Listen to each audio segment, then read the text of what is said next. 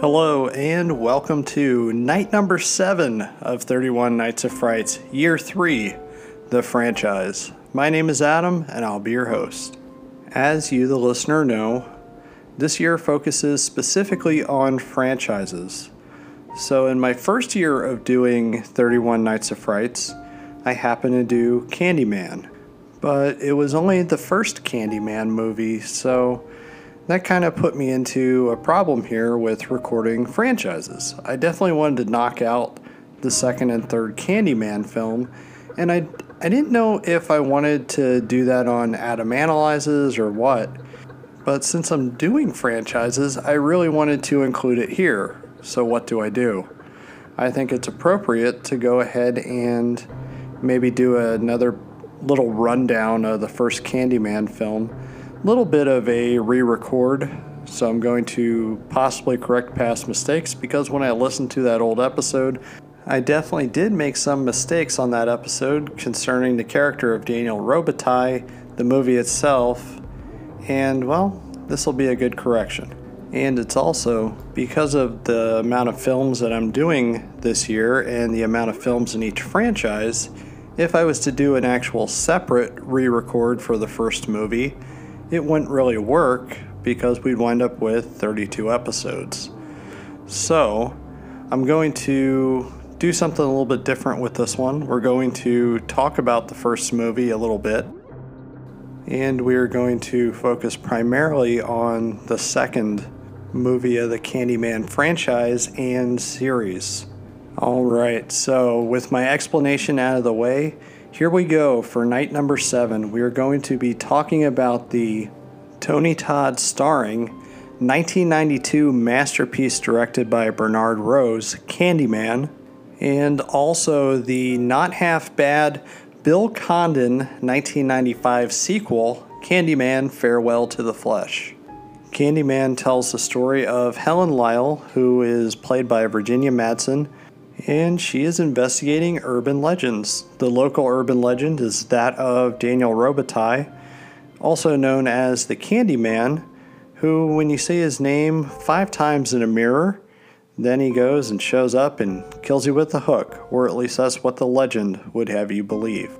This, of course, is a little bit of a spin on the Bloody Mary urban legend. However, this has a little bit of a urban theme to it. This is actually one of the first horror movies that I can think of and that I know of that focuses primarily on the projects area, the Cabrini Green area of Chicago, which was in fact a real place. And that's what really separates this one apart. And that's what really separates this from other urban legends or even other horror films, is because the story of Daniel Robitaille is one that is pretty much born out of sadness with what happened to him and why he is the way he is and how that legend of the Candyman actually came to be. This movie here is, of course, based on the story The Forbidden by Clive Barker, and Candyman wasn't originally a black man. Candyman was originally a white character in the story, and the actual story itself concerned the class system in Liverpool. So in their adaptation to Americanize the story, they went and they changed it. And I think they changed it for the better because there's some definite race relations and class systems going on, considering that housing development in Cabrini Green. I believe the real Cabrini Green no longer exists, and they did try to clean up the area a little bit as far as getting down some of the graffiti and the crime and everything like that. But this movie really does feature that realism that I think separates it from, say, something like A Nightmare on Elm Street or something like that. You can think that Candyman himself is really very similar to Freddy Krueger in a way, as far as people needing to believe in him and fear him. However, the story with Candyman and how Daniel Robitaille was a famous artist who was the son of a former slave and accepted by the white people, presumably because of his talents. Sadly, his one mistake was falling in love. And also Caroline, the one who he was in love with, he wound up getting Caroline pregnant. And, well, that didn't sit too well, so Daniel Robitaille was killed by a lynch mob, and they cut off his hand, his one God-given talent, because he was such a great artist. They thought that that was justice by doing that, and they put a hook on his hand. They covered him with honey, which had a swarm of bees go and attack and sting him to death. It's a pretty nasty backstory, however, it's not too far away from something that probably would have really happened. And that's what really strikes me with the Candyman franchise, is that he is a character that could be feared, and he should be feared as far as what he's become, more or less like the monster. However, that story that is behind the monster and how he came to be is one of great tragedy. The first film here only really touches on that a little bit. It is more or less driven of Helen's research and her desire to find the Candyman. And when she eventually does actually find him, it's interesting because he feels that she's trying to disprove his existence, and in order for him to exist, he needs to be feared. And so he goes and starts blaming Helen for murders, more or less. Or you could take it that she's so wrapped up in her work that he doesn't exist, even though there's enough to disprove that theory. But it is interesting to think about that she would be so consumed that she brings him to life just from her research.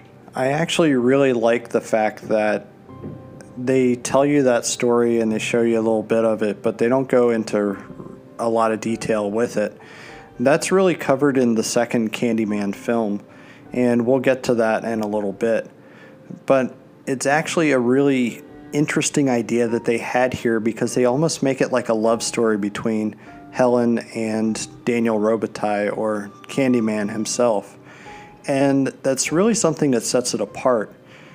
And I know Clive Barker was not involved really in the scripting or anything like that, but as far as I know, Clive Barker's pretty proud of this film.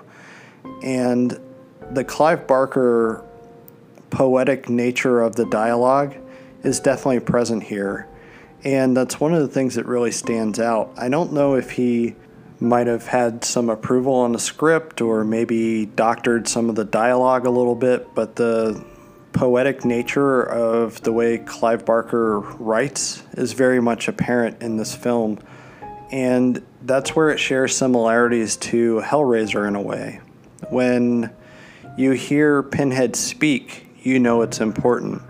And when you hear Candyman here speak, when you first hear him do his Helen, and of course I don't do it justice, but when he first calls to Helen, it's something that really strikes you.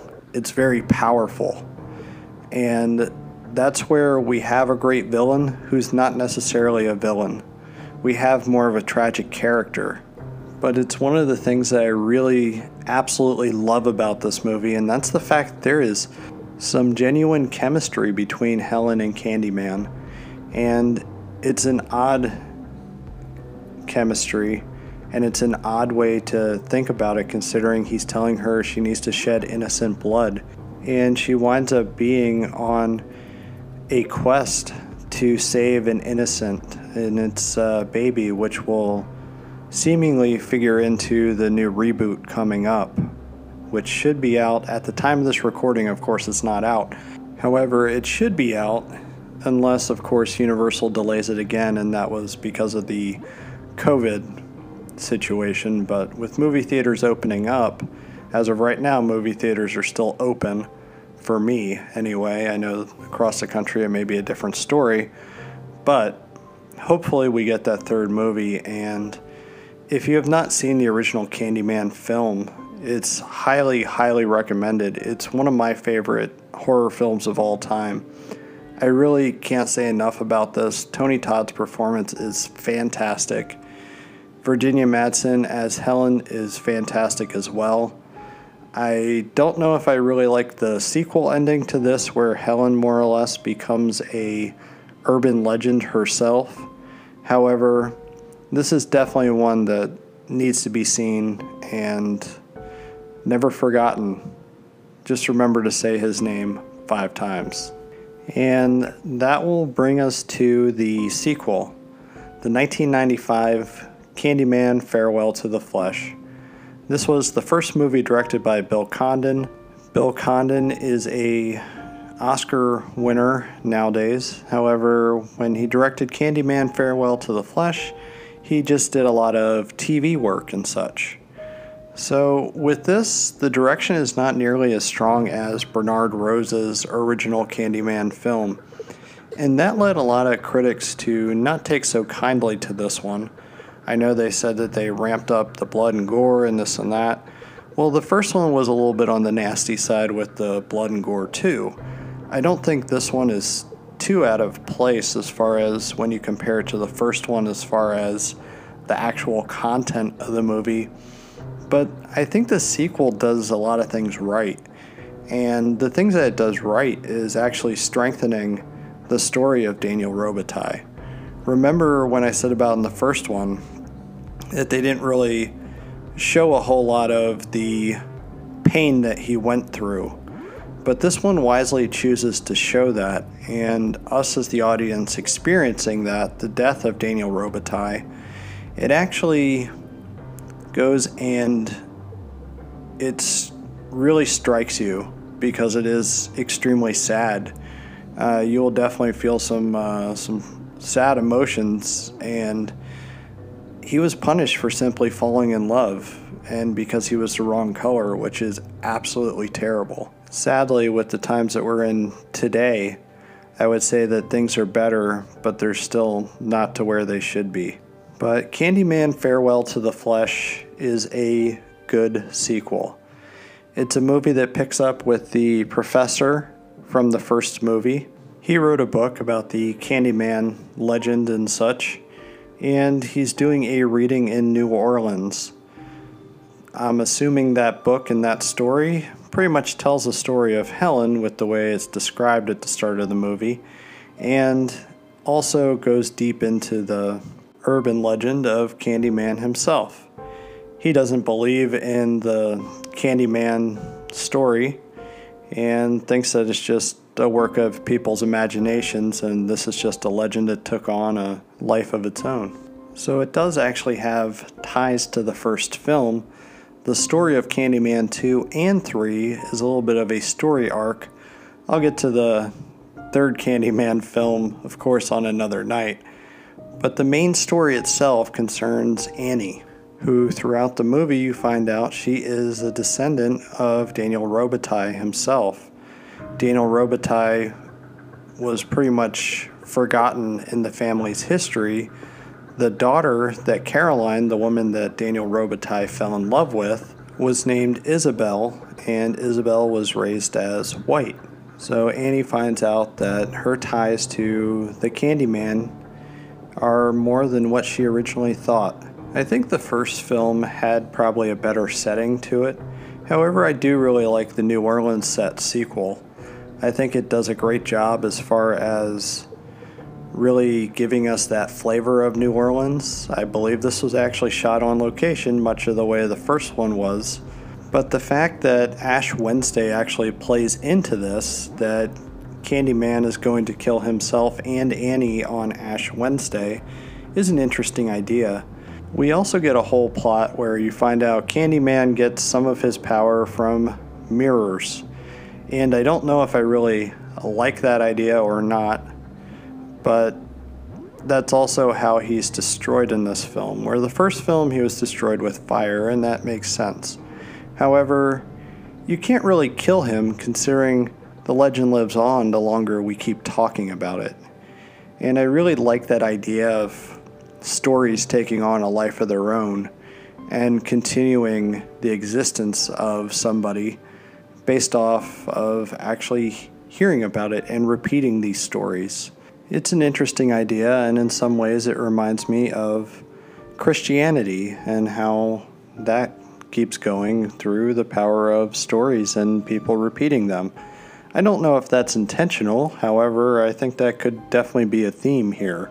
But as far as the actual story itself and diving deep into the legend of Candyman, I really do think that that made it a stronger sequel than what its reputation has. I know that a lot of people think that the sequel to Candyman sucks, and no, it doesn't.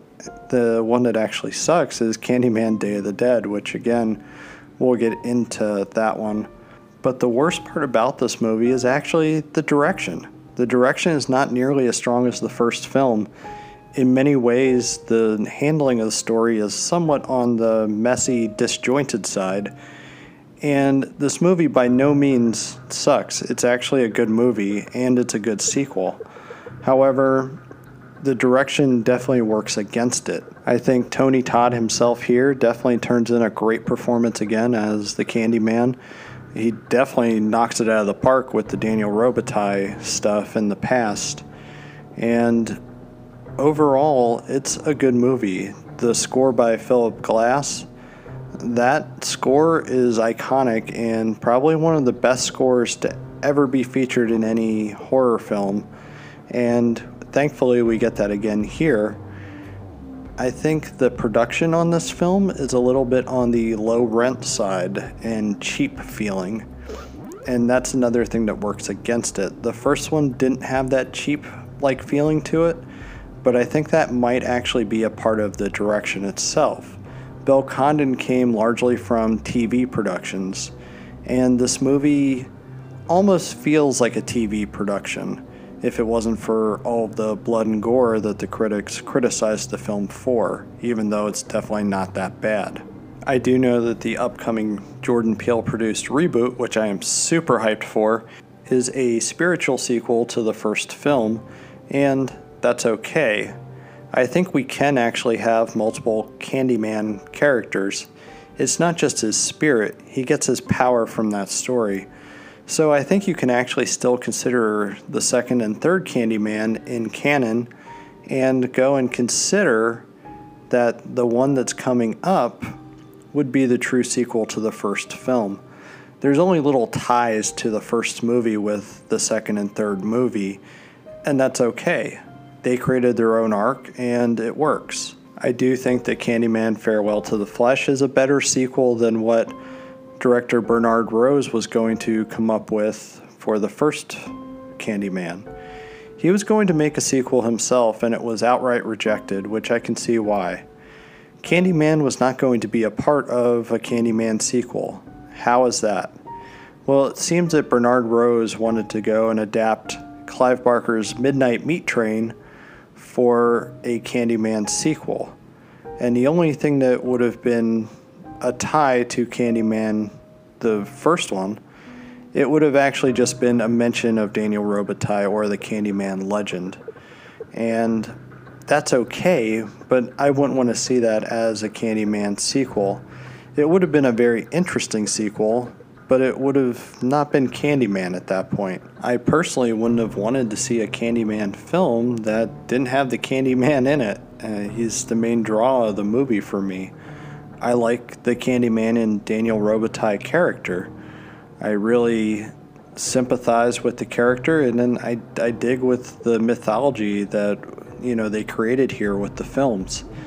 To go and create that other one, I don't think it would have worked, and wisely it was not made. However, we did get our adaptation of Clive Barker's Midnight Meat Train, which is a pretty great movie in its own right.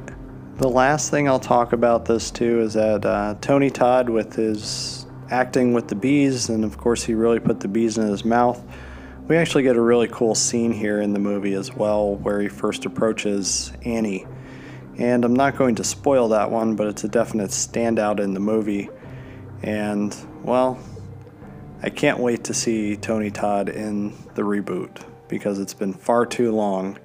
We should have actually had another Candyman film by now, but sadly, the third one led to the death of the Candyman franchise. If you couldn't tell by now, I think this is a solid follow-up to the first movie, and I think it definitely deserves to get a little bit more respect because it's definitely better than what its reputation has given it. If you have not seen the sequel to Candyman because you've heard it is a bad movie, it's not. The third one is a bad movie. The second one is actually a good one. And with that, I think I'm going to close out night number 7.